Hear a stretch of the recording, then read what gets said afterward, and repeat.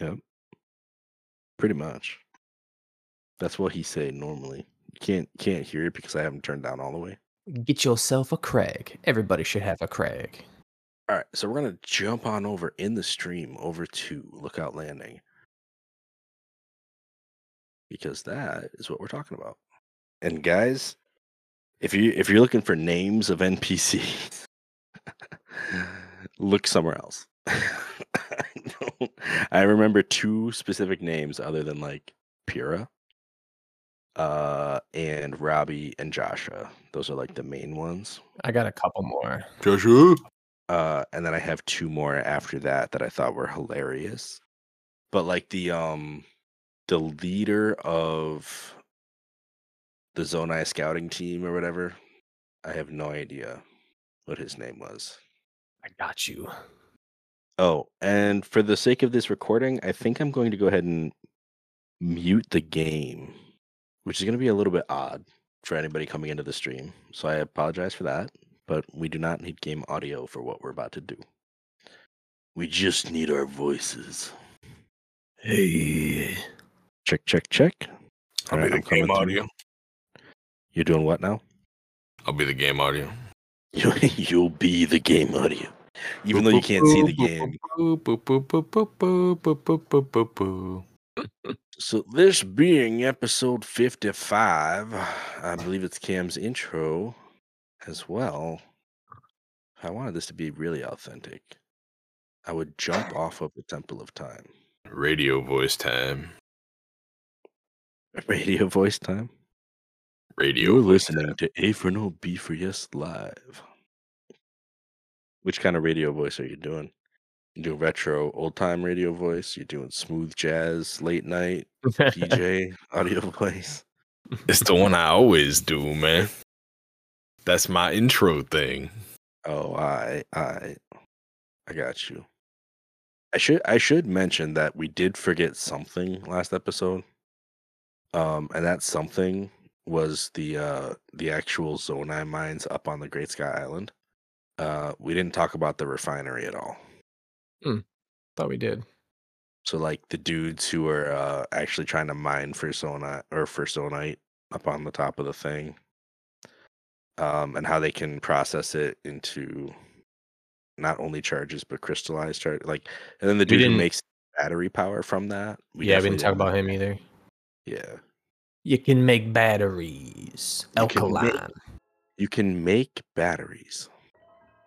I'm feeling fine and magnetically alkaline, man. There's no way to get enough materials to actually do it. Unless you were to hang out on the Great Sky Island for a very long time, past multiple blood moons. I am the chromosomal anomaly. Oh, okay. So I think overall I'm good to start whenever you guys are.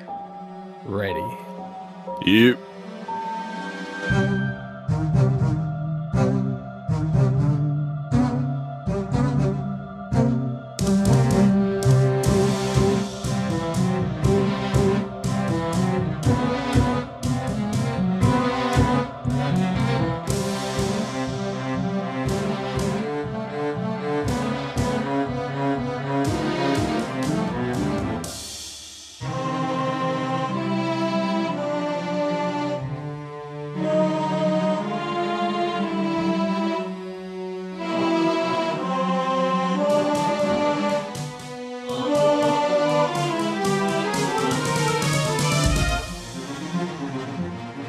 Welcome to A4NB4Y, the Zelda theme podcast that's currently diving into the new release of Tears of the Kingdom. The last episode we covered the beginning area of the Great Sky Island, and now we're diving down to the first major city where we're going to meet some important NPCs, Lookout Landing. Yeah. My name is Cameron Hagee, and I'm here with my co-host. I'm Ryan Fonzie, and I'm a red bokoblin. And I am T Giggles, and I'm a Dr. Pepper, strawberries and cream. Is that the sweet one? Oh, it's the sweet one. It's the sweet one. It's Dr. Clean. 27 flavors in one. Oh, no. And I'm a chromosomal anomaly. That's not the sweet one. I think the sweet one was like cherry or something. Yeah, no, it's strawberries and cream. It's actually too sweet for my taste. It's 270 calories and 100 and Well, since we Do you talking have a about can in Dr. front of you right now? Pepper, he's drinking it. That is Okay. actually. this is Wait, is that water right? mixed with it. This is water mixed with it, but Okay, I was gonna say. 130 grams of sugar. See, usually when Okay. pops come out and I order them for the store that I work for, like they don't do too well. But that one, whoo, straight gone from the get go. Yeah, it's all that marketing. People loving that stuff. Listen, Dr. Pepper is an interesting animal in that it's not apparently owned by Pepsi or Coca-Cola, and I always ask myself that whenever I think of Dr. Pepper. I'm like, wait, which group is that? It's neither. They're their own thing. I don't. They somehow just managed to crack cruising. the code and be like the third soda company. They're just cruising, man. They're just cruising. They're riding through life, enjoying it, doing what they want, coming out with flavors. Yeah, apparently they get to choose who they're distributed through in certain areas. Some places it's Coke, some places it's Pepsi. In our area, it's Pepsi. We're doing really great at our podcast so far. We are. Welcome to the Dr. Pepper Theme Podcast.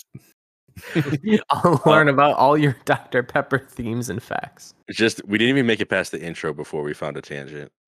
All right. So, like I think we said in the intro, we're talking about our first steps in Hyrule here. We got off of the main plateau. We did our big old dive into some water, right? Or onto the land if you so wished. Yeah, I mean, landing on land now is detrimental to the health of Link, but you could have, I guess. Or if you're really good, you might have been able to just land on a tree and start climbing it. That sounds bonkers. I saw a video of a guy dive off of an extremely high area, or maybe it was just the tower, and they went shooting down into Lookout Landing and somehow went into the hole in the center that we're going to talk about and caught the ladder. Yeah. And lost all bonkers. of their Wow. downward momentum immediately. Just straight That's up like incredible. Jason Bourne Zelda. It was I pretty can't. incredible. Okay, well, if you're a regular player, casual even one might say, you're gonna be looking for water.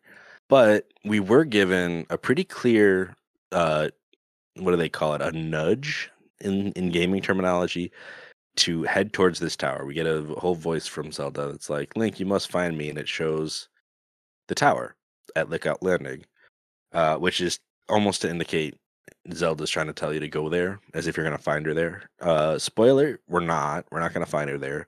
So I don't know what that was about, other than the game trying to get us to go there. I've heard rumors of people just neglecting to listen to this nudge, and when they hit the ground, they just go randomly running off in the wrong direction.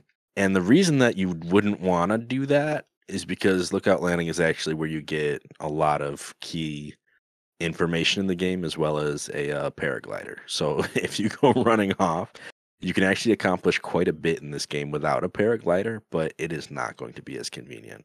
So in my playthrough, without knowing that, I still just followed the nudge and headed over to this Lookout Landing. Same. I don't know. Yeah, I don't know if you guys had any other experiences. I know nearby where you land, there's some random building materials. So I did take some time to play with those, but that was just to build a vehicle to make my way to the landing. Yeah. I built a straight up Lego vehicle and then I drove it. Well, it was like a hill, and I remember I just kind of crashed into the dude who's standing out front, who's like, "Link, is that really you?" And I just completely crashed into him.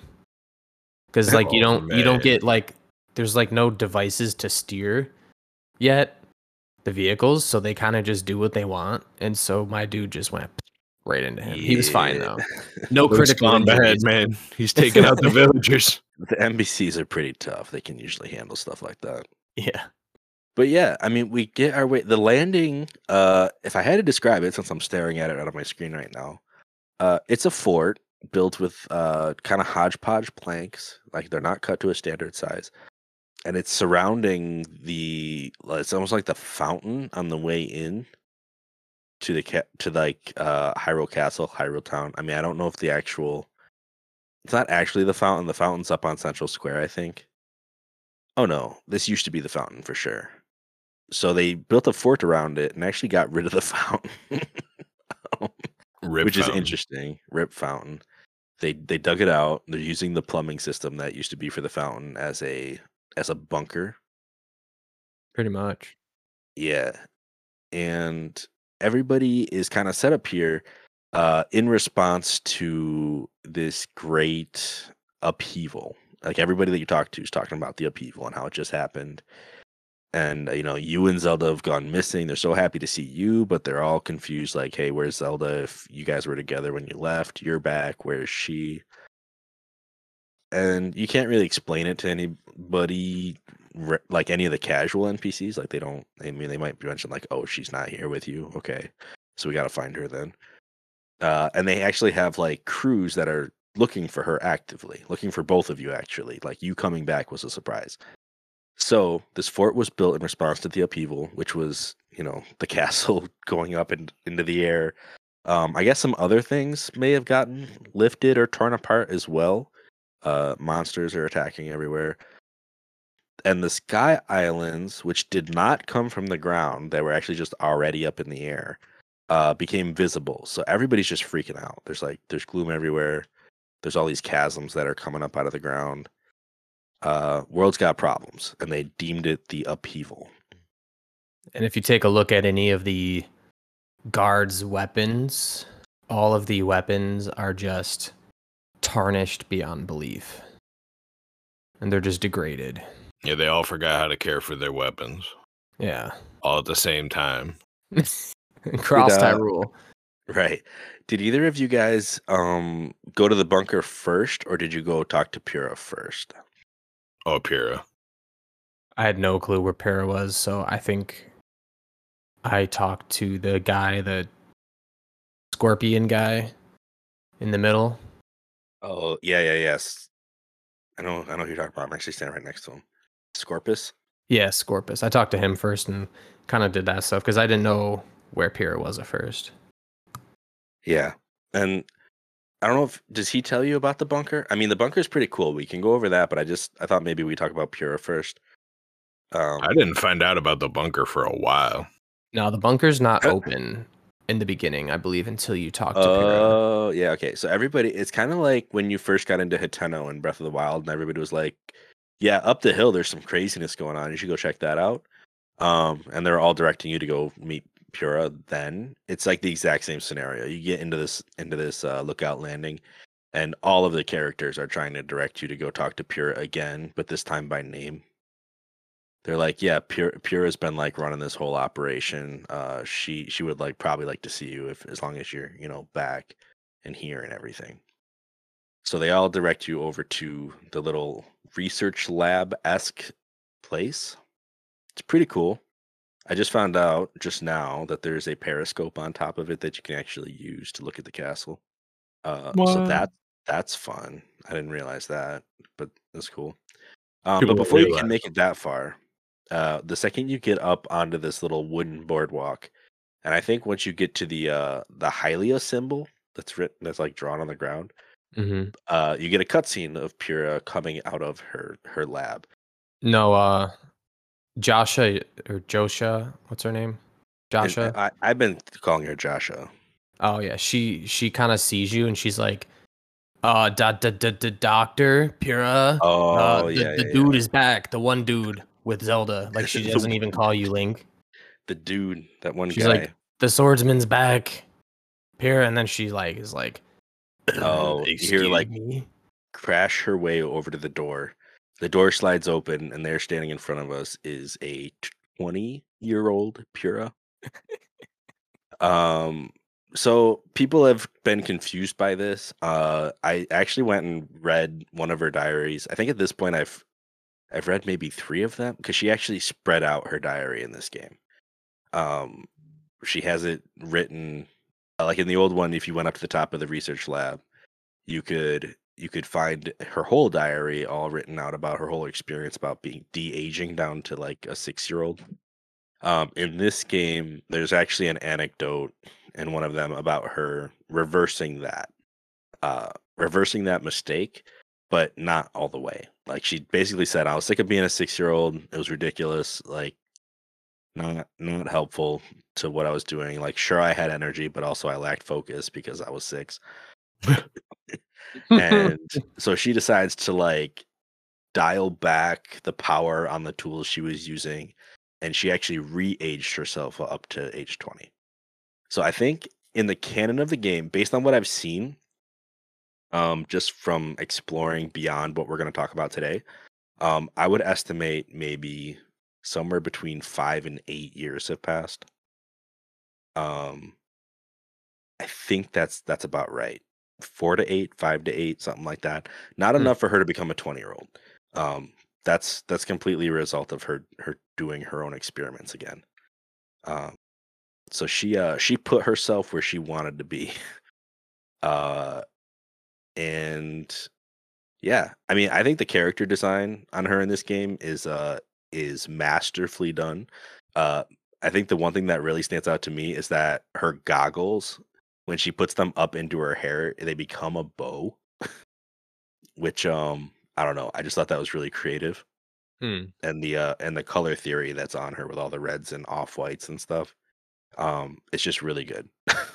I know that's I a just weird comment to make, but I think the character design is on point. I just like her glasses, how they have the 3 little dots, and it kind of reminded me of the Lens of Truth a little bit, Oh yeah, she does have like the like the yeah, Sheikah symbol thing. right. Yeah. Very I mean, she has a teardrop kind of formed by the collar of her shirt as well. So there's like a whole lot of Sheikah imagery going on. Yeah, she So kind of cute, you know. there it is. But yeah, no. She is surprised to see you. I mean, she goes right back to calling you Linky again. Apparently, that's just a thing that she does at every age. Um, and you have a whole conversation about the upheaval and about Lookout Landing and about, well, mainly about the fact that Zelda's still missing. But Link tells her the whole story about what he's been through. And I think at this point, it's recommended that we go meet up with one of the search crews up at the castle. But I think she does first recommend that we get some rest. I'm trying to think if I have this in the right order, because I know that there's also a deal with the whole tower, but I don't know if that comes before or after we do the rest of this. No, you're right. Oh, okay. So she I wants think us she to tells go us to meet up with the crew go first. talk to the dude in the Haas or whatever his name is. Sounds right. Who's in the direction of the castle or where it used to be? Yeah. I mean, he's pretty far up the castle, actually. In actuality, he's not just in the direction of the castle. He's like at one of the lookouts. The gatehouses, I believe is what they're called. The first gatehouse. Yeah, Which is he's like, like on the edge of where it actually upheaved. Right. I feel like for anyone playing Breath of the Wild, and even as close as very recently, or even if you just played it once, like a long time ago, you remember to stay far away from the castle at any given point in the game until you were pretty beefy. And then this game is just kind of like, yeah, so that thing that we told you to stay away from, yeah, go into it right now. Beginning of the game. Yeah. Immediately. I mean, they were like, "Hey, now that you've touched down and you have like 4 hearts, how about you just go to the castle?" And for me, I was like, "Are you sure about that? Are you for real right now?" Because this was Guardian Central. I mean, this was you couldn't take 3 steps without a laser pointer getting fixed on Link. Like you really like it was very late game stuff. Even when it wasn't Guardians, it was high level enemies. Um, but usually it was Guardians, you know. But yeah, we're instructed to just kind of walk up. And surprisingly, I mean, when we get up to Central Hyrule Square, I mean, sure, there's like red clouds and stuff, but there's not really any enemies. It's actually a giant like rebuilding project where they have planks and little you know, boards and stuff kind of sitting out trying to get ready to rebuild the town. Which was kind of cool. I'm guessing that was all put there before the upheaval. And since construction's probably stopped. I mean, I remember on my way to Lookout Landing coming up to one of those little Like it's literally like a stage with a bunch of building materials staged on the stage, right? And if you read the signs, they explain that it's a part of like the Hudson Construction Company's reconstruction project of Hyrule. Like Zelda made a special request to Hudson to have all these materials placed around in order to facilitate the rebuild that would be happening. Hasn't happened yet. The rebuild has not fully been realized. So instead, what we have is just a bunch of Legos scattered about that we get to play with. Convenient explanation for a game mechanic being widely available. And this is where I first met Addison. The man, the Addison, myth, the legend himself. Oh, jeez. Addison is a member of Hudson Construction. He has the Hudson haircut. He's a big fan of Hudson. So big a fan that he will stand out in the rain, like all forms of weather, honestly, holding up a sign of Hudson that he is too afraid to let go of, so that he can, build a proper base for. So he holds up these signs and he asks you to well, he doesn't even ask you for help. He's just so nervous and freaked out. The implication is that he needs help. So as Link, you can help him just by holding up one of these signs by building something around it. You have Ultra Hand, so you should be able to just hold the sign directly, but for some reason that's not a thing in the game. Or just, You- attach a piece of wood to the bottom of it real quick. Right, you can't even attach anything directly to the signs. Like there's some weird rules about these signs that really shouldn't apply to them, that make it kind of silly that you have to help this guy out all the time. Yeah, I actually didn't know how to do this the first time I ran into him, and I ended up leaving without helping him because I tried to just catch it with Ultra Hand as it fell or attach items to it, and I'm like, it's kind of silly that I have the ability to attach anything to anything, essentially. But your sign is just indomitable to my will. I can't do anything to your sign. I can't affix something to the bottom for you. I can't just catch it as it's falling and hold it for you. So I just left. Yeah. Yeah. Uh we got a comment here in the chat. Tom says, I didn't even know you could help him with the sign. I walked away because he seemed rude. It's just like, who's this flavor character that they just put here to get on my nerves? Indeed, he is rude. He He doesn't is even rude. give you a good reward. He just cares about Hudson. He does not care about you at all. I love that when you like, if you don't support the sign and it just drops, he just freaks out and is like, "What? How Why would you tell me to do unforgivable that?" of you!" I'm like, "Unforgivable? Whoa, dude! It's just a sign. Like, calm Yeah, down." no, he's obsessed. He almost always gives you 20 rupees, um, some rice balls of a different variety depending on what location he's in. And Aaron Hughes, thank you for the like on the stream. And like one other thing, like an elixir or something. Like it's usually something small. But yeah, his rewards aren't stellar. But it's like one of those things. It's almost like collecting Koroks. He's around. If you like building better than cooking, you might be friends with him. Because he will give you some convenient food dishes that are already pre-made. It was at least one time that all he gave me was a red rupee. Here's this for your troubles. Now I'm gonna go to the next sign and be pathetic there. Yeah.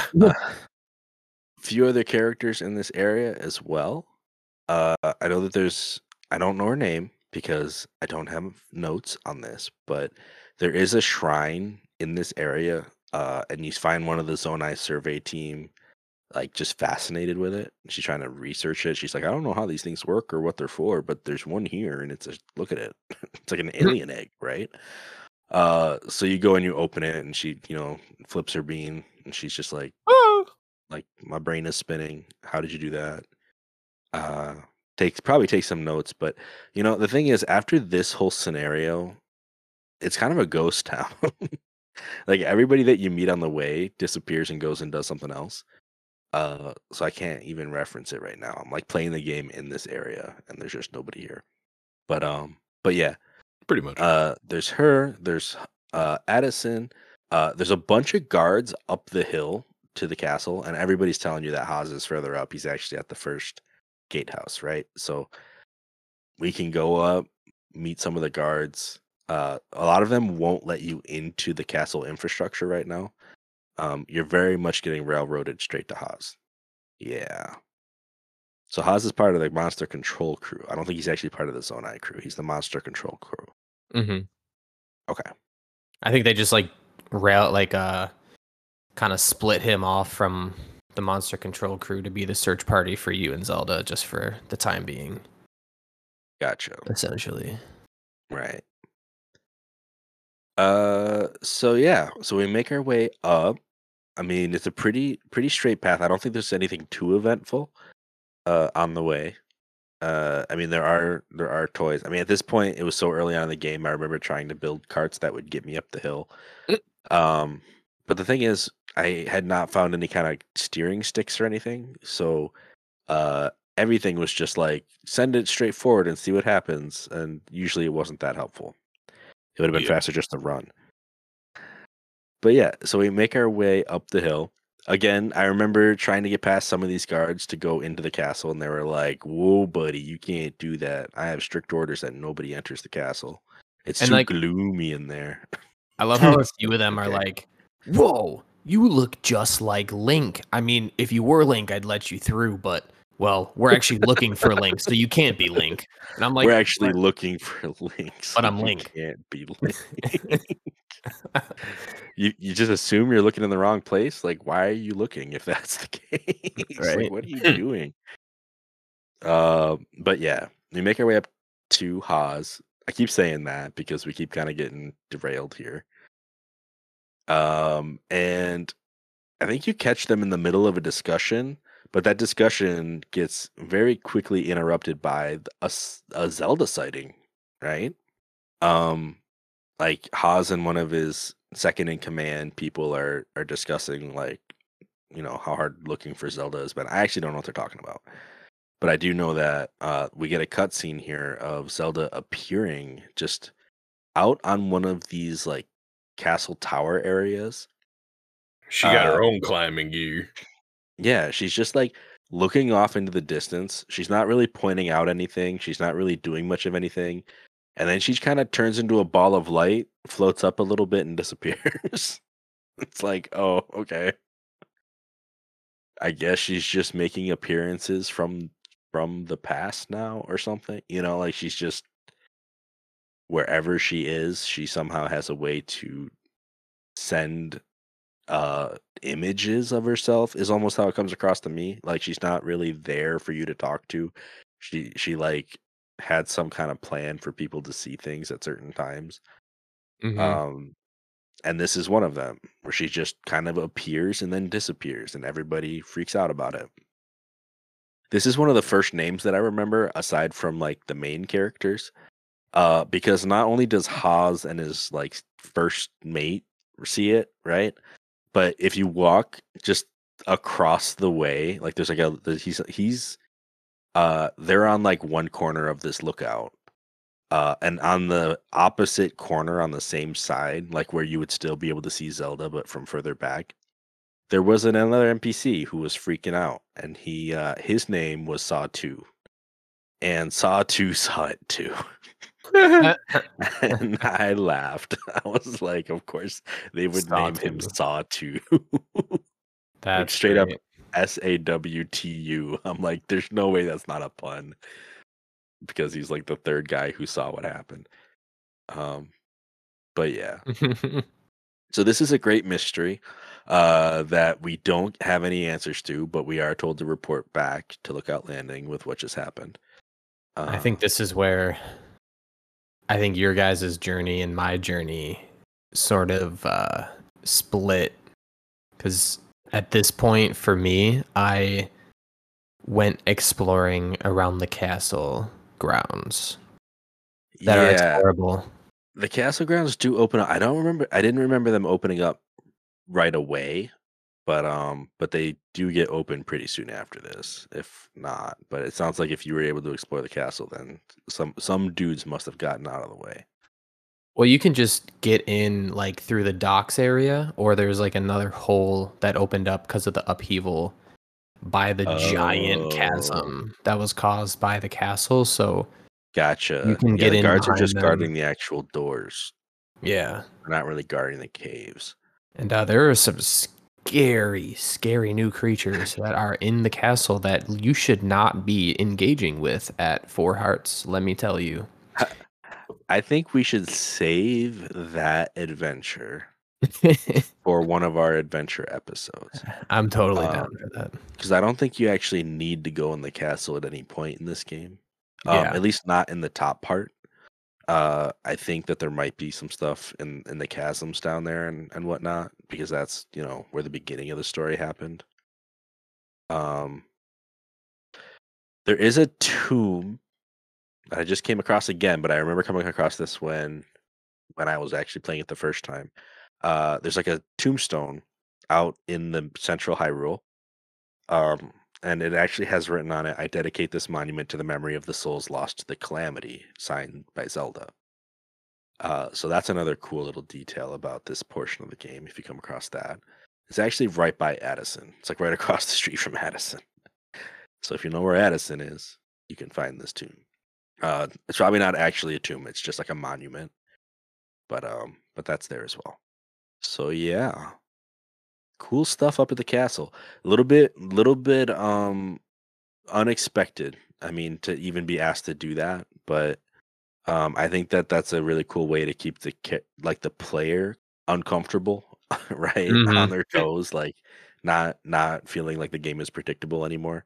Which, I mean, they've already been doing a great job at, but just to show how much the world has changed, they're like, oh, by the way, the super dangerous areas aren't necessarily super dangerous anymore. You really don't know what to expect, what's around what corner. Pretty much. So we come back to the landing. We talk to Pura about the happenings up at the castle. I mean, everybody kind of has the same reaction about this whole sighting. Is like, yeah, that's really weird. We don't really know how to explain that. What's happening? Like, why would we see her? Why would she disappear? I think very soon after, though, we do get word that there have been other sightings around Hyrule, and I think this might have come from the Pelican guy, right? Pen. I don't know if this is actually Yeah. from Pen. Mm. So like, Yeah, I think she tells us about that. And she tells us about the Skyview Tower as well. right. And the what the bunker, what's it called? I don't remember what they called the bunker. I could probably jump down in it and see what it's called. It's called the emergency shelter. There you go. So yeah, she tells you about the emergency shelter because she recommends that you get some rest before you go on to your next thing. And there are beds inside the shelter. So the emergency shelter is the fountain dug up, basically. There is no more fountain there. I don't know what they did with the fountain. Don't know what they did with the actual pieces of it that were there. Because I don't see them randomly fixed to any of the buildings or anything around. So I wonder if they just straight up, disposed of it or something. But it is not here anymore. But yeah, she does mention the tower they've been having trouble with, mainly because they don't have somebody to do the test run of it. But they decide that since you're known for being quite Crazy. crazy durable, you survive quite a bit of height based situations, that you're the perfect candidate for how these towers were made to work. It seems as if they were made to work specifically with Link in mind, which is weird. You think they could have sent a Rito or something, but no, it's Link's job. Pear's like, wait, you telling me you coming from that island up there in the sky? You fell from there and you're alive? You're testing this tower then. We're shooting you out of tower. Yeah, so we're shooting you out the cannon, bro. It's funny. She doesn't even explain what's going to happen either, which is hilarious. She's just like, by the way, you have the Pura pad, which is perfect. That's what you're going to need. And you're the perfect candidate for this. Which just go in there, touch the little dial, and you're good to go. You got this. Oh, and by the way, you're gonna need this. And then she gives you the paraglider, Paraglider. which is nice. It means that we can A actually long lost treasure. have a safe trip back down. It's such a weird, like, unceremonious gifting compared to like all the work you had to do in the first game. And well, in Breath of the Wild for it, Right. she's just like, "Oh, by the way, you're gonna need this here," and just casually hands it to you. But yeah, we go into the tower. Some guardian arms kind of pop out of the floor, and hook us up into Yeah, Link's not about the that. situation. I mean, I wouldn't be about that. First time this happens, Link is like, "What is the?" Right. I Also, mean, like, he probably has PTSD. Like, you just throw him in there and be like, "Oh, by the way, this works with guardian parts. You remember those things that used to like rip you to pieces?" Yeah. Well, yeah, and like from the trailer, because you see this happen in the trailer, and it just led me down this path of believing that this was like a critical moment, like a bad part of the game where arms just come out and like grab Link and do who knows what, and come to find out that it's just like how you know, Discover the map.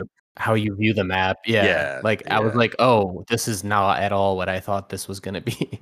right. So the system that they landed on for whatever reason was that they were going to shoot Link up into the stratosphere, with the equivalent of like a cell phone camera, so that he could scan the topography of the area.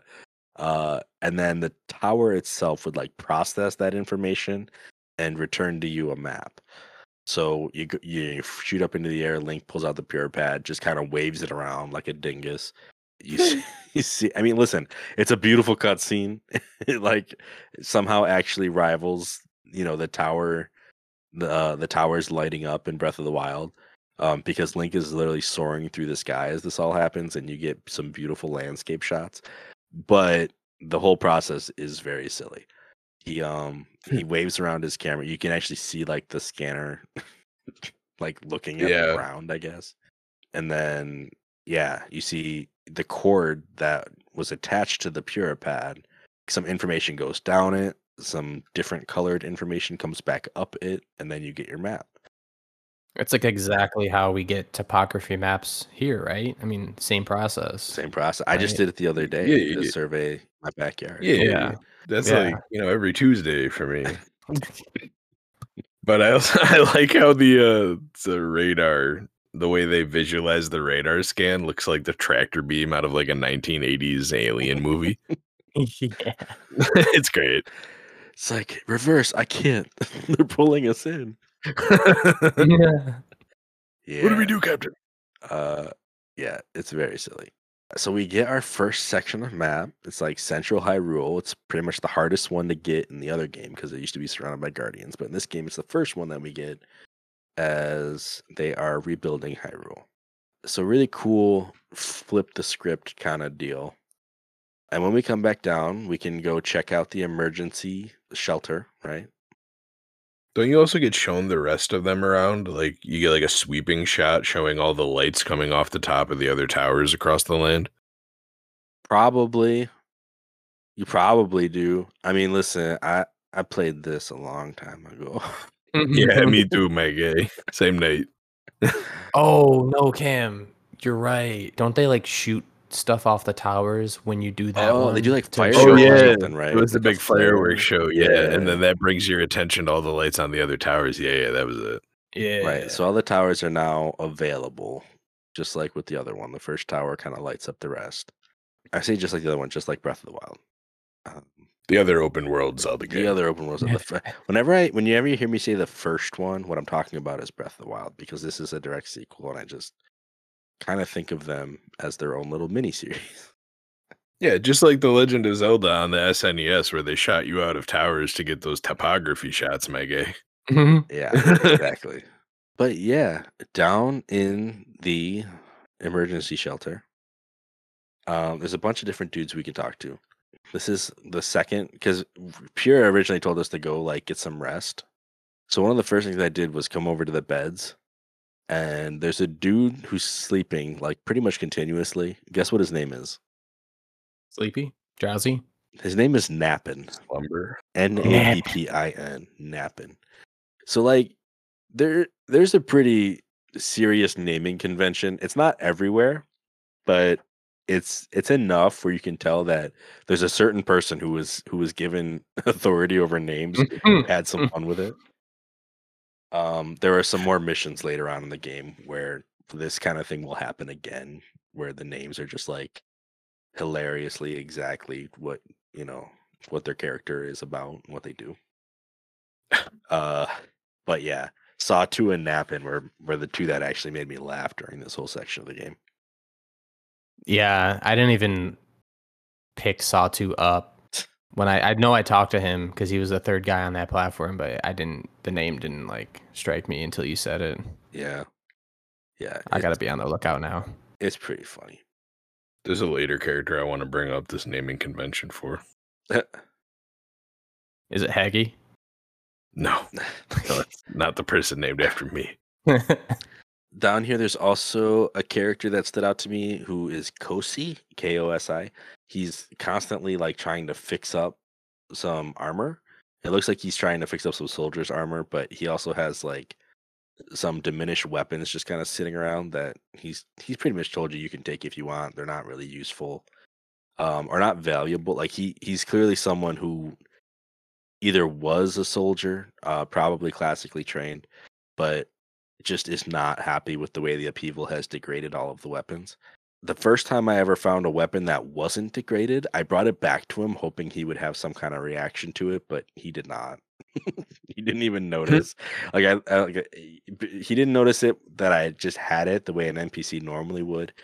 But I also like pulled it out and dropped it in front of him and everything, like nothing. Couldn't get anything out of him. So a lot of the people down here are kind of like that.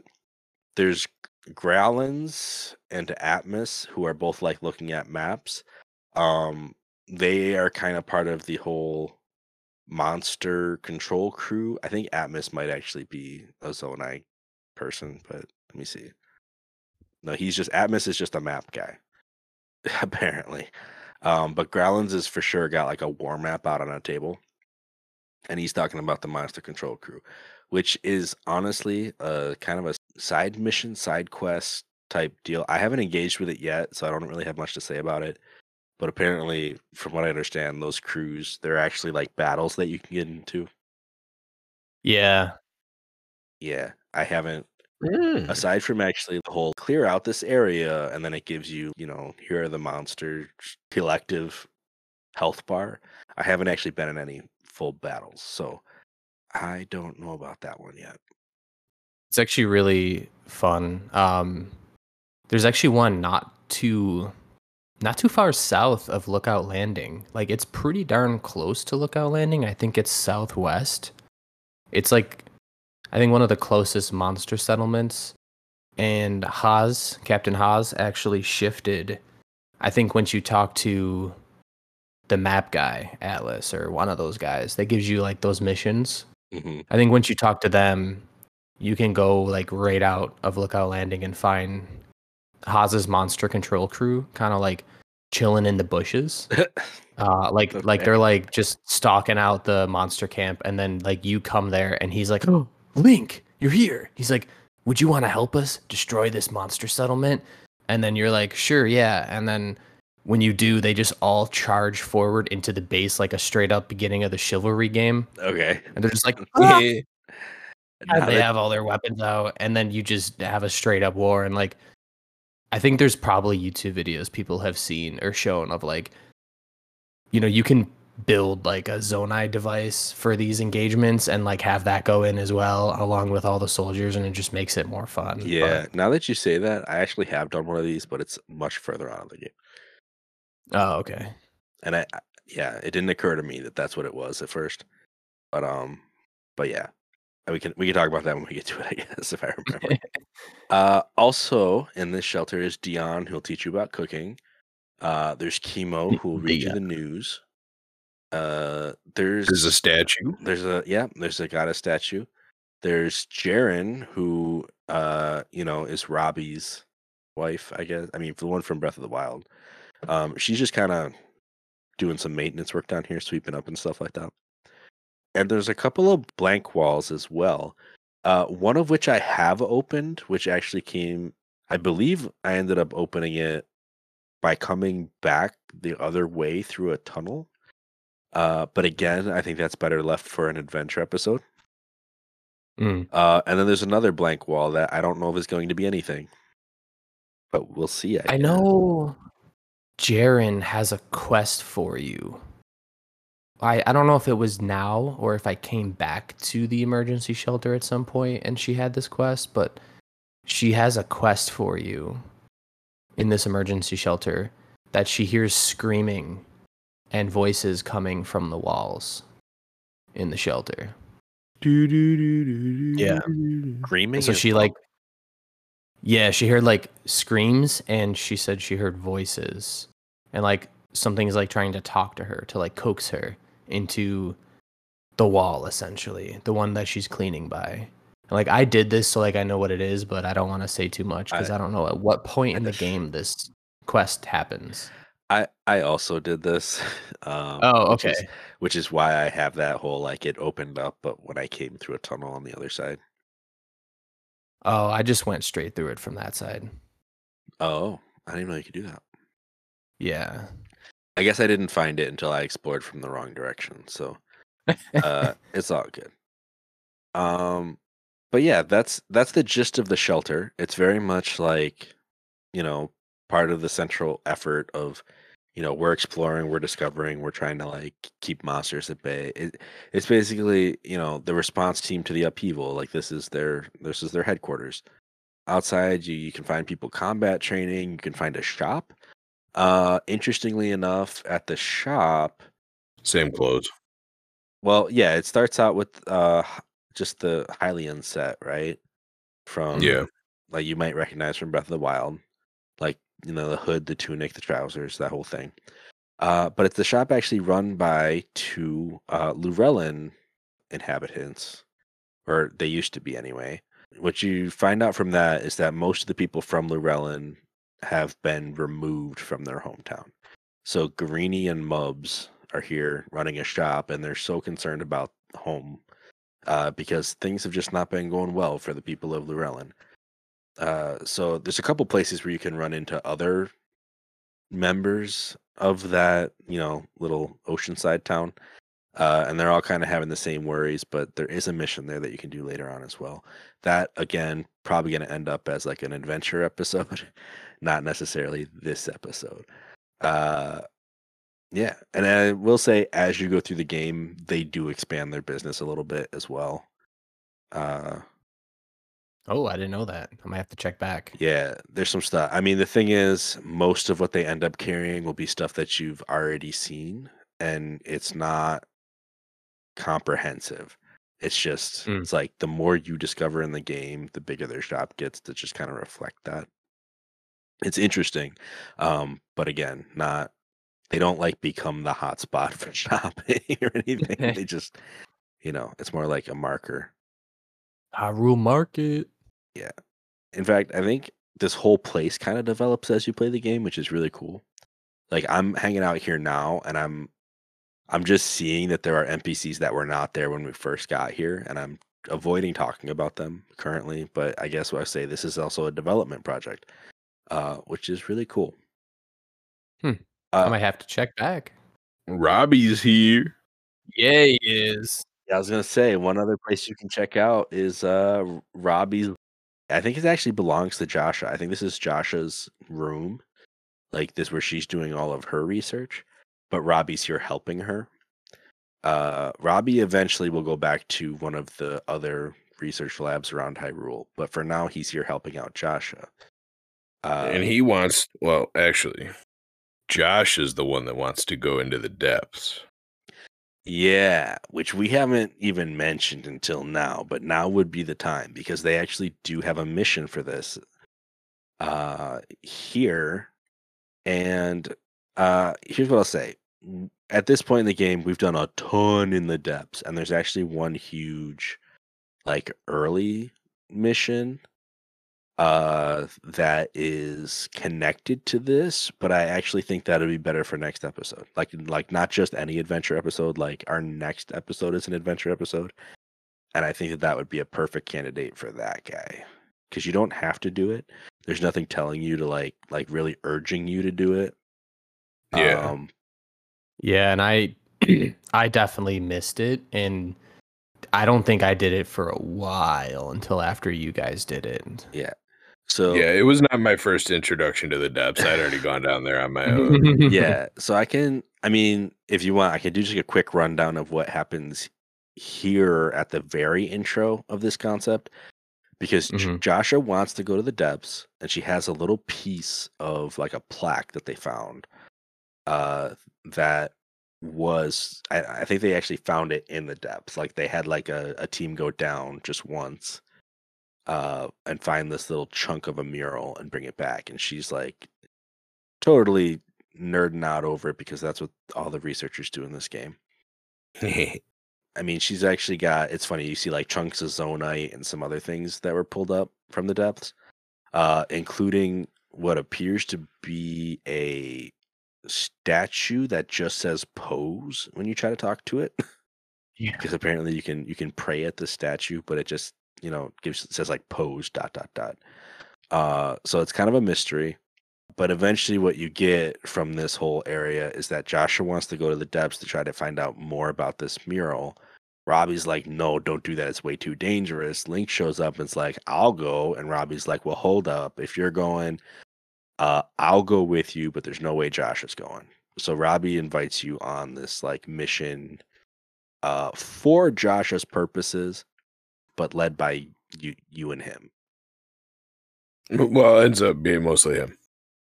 Yeah, so he gets down there before he's like, meet me by the chasm, right? So there's a big chasm kind of out the door, pretty far ways off actually, outside of the landing.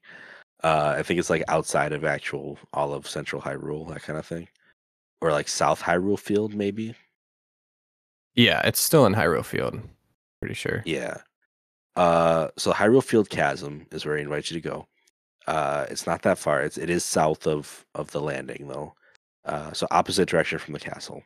And there's a researcher kind of standing up at the top, I think, who's like, yeah, Robbie just jumped on in. Like, I didn't know what to say to him, but yeah, he's in there now. So you can go in after him. You try to jump down, use your sailcloth, all that. You land. There's another researcher down there who's like, yeah, Robbie ran off into the darkness. Yeah, exactly. All right, cool. He's like, if you want to follow him, just go to that next light route. I think that's where he was going. So you learn this whole system of how there are light routes in the depths. I think this is even where you learn from Robbie, because you end up catching up with him. You go like maybe 2 light routes in, and you end up catching up with him. And he mentions how the light routes have some kind of connection with the shrines up above, but he doesn't know the nature of it. Like he doesn't know exactly what that means or how it works. But I'm pretty sure he makes some kind of mention of that. He's also a G too, because he leaves like I think he left like 3 journals along the way for you to get to him. And each journal, he just directly calls you. He's like, hey, when you, and it's like capitalized in the text. He's like, get here. You need to remember that like this, these light fruits do this. And he like tells you like kind of how to navigate. Yeah. If like you couldn't figure it out. And I'm just like, oh, wow. Yeah. Like I've already explored so much of this. This is useless to me, but I could see how if that was your first adventure, right, that would definitely be helpful. And for me, like it was the first time I went down there, just because I found the mission to do so, and I was like, all right, I guess if they want me to go down, I'll go down. It makes sense to me. Very Noxtella moment, right? Like jumping down to the chasm and seeing a whole second Hyrule underneath Hyrule. Basically, I mean, and that's not necessarily discernible yet. If this is your first mission, you only see like 2 light routes, and you're like, oh, okay, so like they got some cool network of underground whatever. But it is more than that. So the game is introducing some systems here, including like how do you light up the darkness, how do you deal with the gloom, what is a gloomified enemy, and why are they going to be a consistent problem. Kind of explains what the Sunderlions are for as well. Even though it doesn't outright explain it, I mean, it's just kind of like putting two and two together at this point. That the game is striking a balance between the sky and the depths in terms of resources. Sunflower, best flower. Yeah, so like Sky Islands are where you're going to find most of your Sunderlions, which are going to help you navigate the depths, and that they can cure gloom. If you get gloomified, you basically lose a heart permanently. But also above ground in caves, and also on Sky Islands and caves as well, you find a lot of your bright bloom seeds, which is what you use when you're in the depths to actually light up areas. So, I mean, and then in the depths, you get stuff like muddle buds and bomb flowers more often. So the game definitely does this thing where, like, based on what area you're in, you'll be getting more resources for a different purpose than where you are. It's almost like I think the most recent Doom game did this kind of thing where you'd have to switch between melee and short range and long range combat in order to get like ammunition and stuff for the next thing. Like it just kept you cycling through game modes, kind of. It's one of those things. It's a resource balancing act. It's really well done. Like it definitely makes it so that you'll basically explore one area until you're bored or until you're low on resources, and then you'll be like, yeah, that's enough of that. Let me go somewhere else now. Just kind of drives you around into the different zones of the game rather than incentivizing you to stick in one the whole time. So I think that's pretty cool. When we do catch up with Robbie, it's right by a statue that looks just like what Joshua has on her little, pad thing. So it's perfect. He teaches you how to take a picture with your prayer pad. I think the camera functionality is actually broken on your pad until you get to this point. Yeah, it is. Which is the other reason why you'd want to do this early in the game, in case you want to do the whole compendium project. And so that's kind of it. I mean, you take the picture, you take it back up to Joshua. She's thrilled, of course she is. And then they're kind of like, yeah, if you find any other mysteries in the depths or any other happenings, let us know. But yeah, for now they kind of leave it at that for you. I think they make a mention on how like there was actually a row of statues. And Robbie was kind of curious, hey, I wonder what would happen if you followed these. But they don't actually give you a mission to do that. They're just kind of like, yeah, like I wonder. It's just like another one of those nudges of like, hey, here's something else you might be interested in. Following those statues is one of the ways that you can get to the adventure that we're going to talk about next time. And what an adventure it is. Yeah. But that's the first depth encounter that I had. You know what I find very annoying?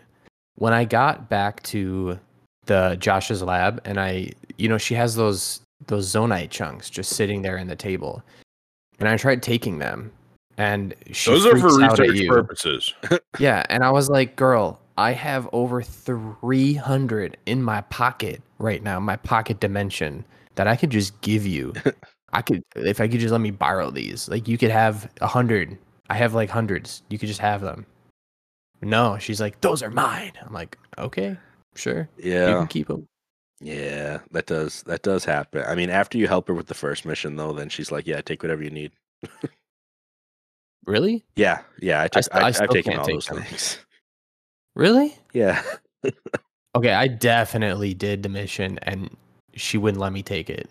Yeah, she's really cagey about her resources until she realizes that you're actually like the best resource she has. And then she's like, yeah, take whatever you need. I need to go back there. She didn't like me, man. Well, yeah, I mean, I've tried to take them multiple times. Maybe she's just like, nah, you can't. You done messed up. Oh, your file name's Lunker? Oh. Nah, it's funny. I mean, I haven't gotten any more missions from her, I don't think, but definitely a cool little vignette onto what we've been doing. So Is this also where the pose statue becomes a little more talkative? Yes, while you're down here, if you manage to find some pose, or if you've been in the depths a bunch, there are little spirits on the ground, little like wisps, I would say, and you can just kind of collect them. And since that statue wants pose, you go back to it equipped with pose, and you can offer pose. Basically, he then the statue gives you more than just one word, and he's like, yeah, I return these wandering spirits to the afterlife that they're actually meant to be going to. And he's like, he has this like philosophical bit about how good and evil are kind of made up. In terms of like spirits, there's no such concern. I just they're all going to the same place, and I'm just here to ferry them there, basically. And so he wants you to return post to him so that he can send them to where they belong. And if you do this, you can get rewards. So this is actually a currency system, one of many. Yes. Yeah. We already have the Zonite system, the rupee system. Now we have a Poe system. The bubble gem has not become a system yet, but spoiler, it will be a system. The crystallized charge system. Yep, the crystallized charge system, the light of blessing system. Like there's just Oh yeah, Sage Will system. Sage's wills, yeah. yeah. There's so many. What is that, guys? What are you talking about? I don't know. Oh What? I haven't played that much of the game. There are sages in this game? What's a sage's what? Anyway, moving on. Yeah, no, there's a bunch of different things going on. And you can also pay this statue to locate his brethren within the depths. Yeah. Yeah, so that's another mechanic where the more statues you found, because there are statues in the depths, the more they will sell you. And yeah, well, I guess I don't want to give away too much, so I won't like give numbers or anything like that or say what is on offer. But that's just another mechanic, another thing for you to be on the lookout for. There are tricks to it, but I won't get into that either. It's very cool. Yeah. So, that I mean, as far as I can tell, I think that's the one other thing that we get here at Lookout Landing this early. There's like a little construction mini side quest thing that I haven't run through yet, but so far what I've gotten is that there's somebody from Hudson here who wants to build a stable. Oh, And you can just put the roof on the stable, and then they're like, "Oh, this is amazing! Now we can have a stable." And that's as far as I've gotten with it. Carson, right? Yeah, I think it's Carson. Yeah, he's there Yeah. doing some repairs and some construction around the site. Good old Carson. First order of business is a stable. Yeah, it's nice. You can have a stable there, and it doesn't have a point system. If we don't know about this yet, there's another system in the game for currency. Other currencies.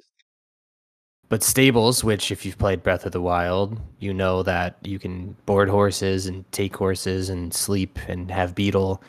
But this particular stable is at Lookout Landing, and the only good thing that this stable has is you can take or board a horse. You can't do anything else at the stable.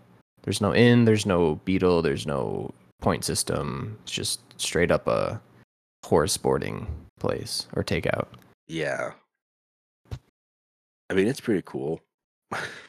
Yeah. It's not, and it's funny. It's not the only one like that. I mean, there's just like pseudo stables. I mean, there aren't a ton of them. I'm not going to say that like I've found a bunch, but I know there's at least one other one that we'll get to, where you can just kind of like stock one horse or something. Like it's just interesting, what you're able to do in this game. Very cool. And then we can find Penn at the tower.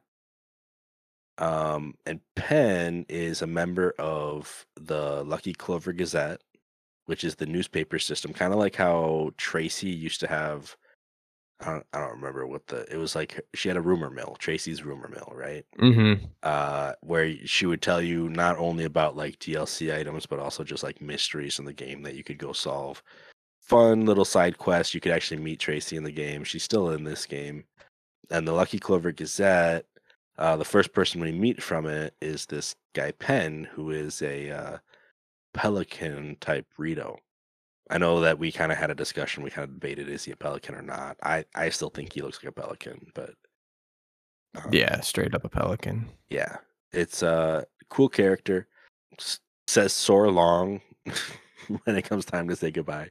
But I'm pretty sure he talks about how there's like actually a bunch of different Zelda related rumors and sightings and uh events going on around the world right now. And that they, the Lucky Clover is kind of short staffed and it could use some help. Makes a suggestion to Link to come visit the Lucky Clover and see what uh what they can do to what you can do to help and also like investigate this mystery for yourself at the same time. There's been a lot of word about things happening. I mean, especially since he is a Rito and he comes from the Rito area, the game very strongly suggests that the Rito are in the most dire need right now. Their whole land has been kind of taken over by a blizzard. I think Pura even says when she gives you like the notion that the four major regions are not doing so well. I think she kind of points you that way as well. Yeah. Yeah, yeah, right. And that's the next thing I was Just gonna like how the yeah. Just like how the first game kind of pushes you to the Zoras first, this game kind of pushes you to the Rito first. Yeah, as part of the upheaval, I think, like in addition to the upheaval, I guess, like there have been these huge anomalies, and it's funny because they're actually in the exact same four like locations as the first game. Like it's like the four the different races of Hyrule, right? That's what Yeah. they've traditionally been called. So the Gorons, the Rito, the Zora, and the Gerudo. They're all having these anomalies, but the way that she orders them, she mentions like hey, specifically like the Rito have it real bad with this storm. You should probably check that out. But also, like the Goron, the Zora, and the Gerudo are all having issues as well. So that's the order that I've been planning to play this game in. Just the order that was kind of laid out right in the beginning. Not that that's a necessity or anything like that. Yeah, it's definitely very Breath of the Wild that you can take these in any order you want, or you can do none of them at all and just go right to the end of the game. But I'm not going to be doing that. That's that. 4-heart run.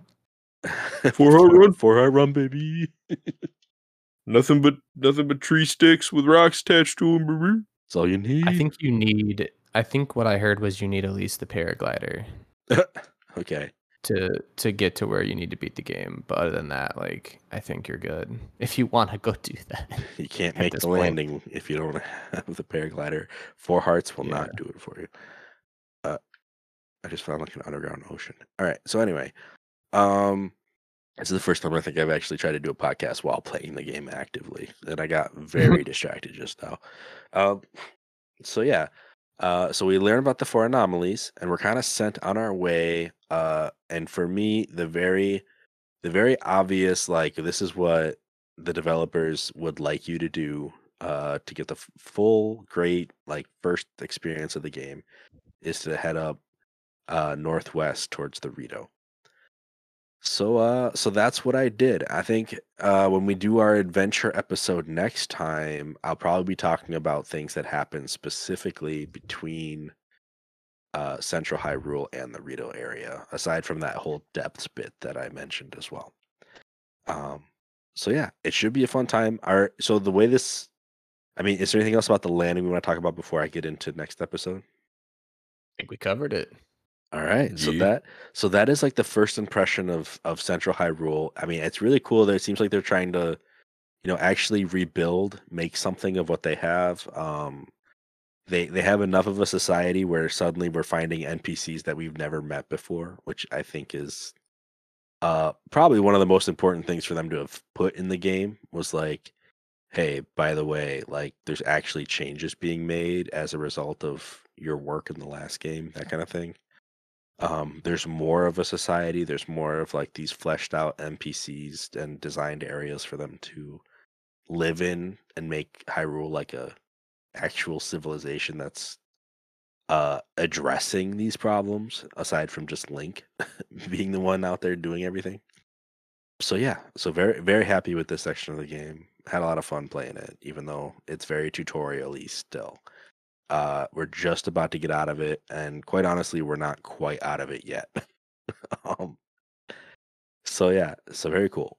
For next episode, we are doing what we are calling our adventure episodes, which we don't have a main theme for, in a sense that like we're all kind of coming in with different stories, different approaches to the game. We don't really have a full-on chapter by chapter approach available to us for this season because this is the first time we've all played the game. And it would be too hard for us to try to control the story that much. So instead, we're going to tell our own individual stories as we kind of make our way through. I know we are all kind of planning on hitting some major story beats together, or at least in the same order as much as is reasonable, namely the anomalies, right? But in between those anomalies, we're going to talk about how we kind of got to each one differently, what we did in the meantime, that kind of thing. So next episode will be our first freestyle adventure episode, and then from there we'll probably start making our way towards the Rito. But yeah, hope you all enjoyed this episode, and I guess I'll just tie a bow on it. Thank you so much for coming and listening to the A4NB4Y show. I know this is like our first live show. We did this for the Linktober CreatorCon 2023. If you're listening to this years in the future, that's an interesting timestamp for you, I guess. It doesn't mean anything. It's just we don't really do live recordings for the most part. I think it's the first time we've ever even tried it, and it went overall about as smooth and or smoother than I thought it would go. So maybe we'll do it again in the future. I don't know, but yeah, I'll stay. can't wait for the next episode. I hope you guys can join us for that one as well. And yeah, if you want to reach out to us, you can on our website, A4NB4Y. It's like a Wix site. The link will be in the description, as always. But yeah, definitely reach out with your own experiences of the game, any kind of comments, critiques, whatever. Just go right ahead and contact us there. But yeah, hope you all have a good few weeks, and we'll catch you on the next episode of A4NB4Y.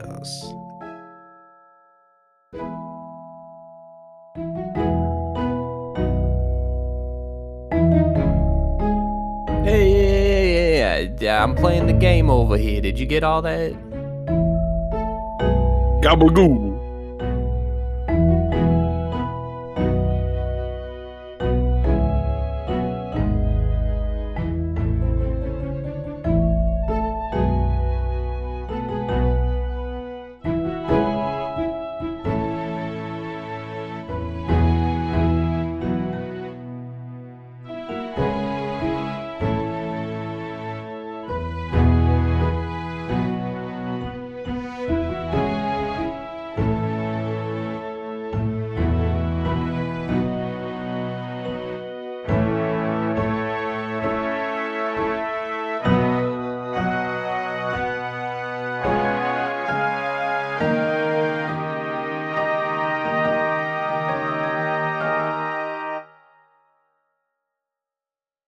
Hi everyone, I'm Nerd Bummer. And I'm Tactic, and we're two of the hosts of the Online Warriors podcast.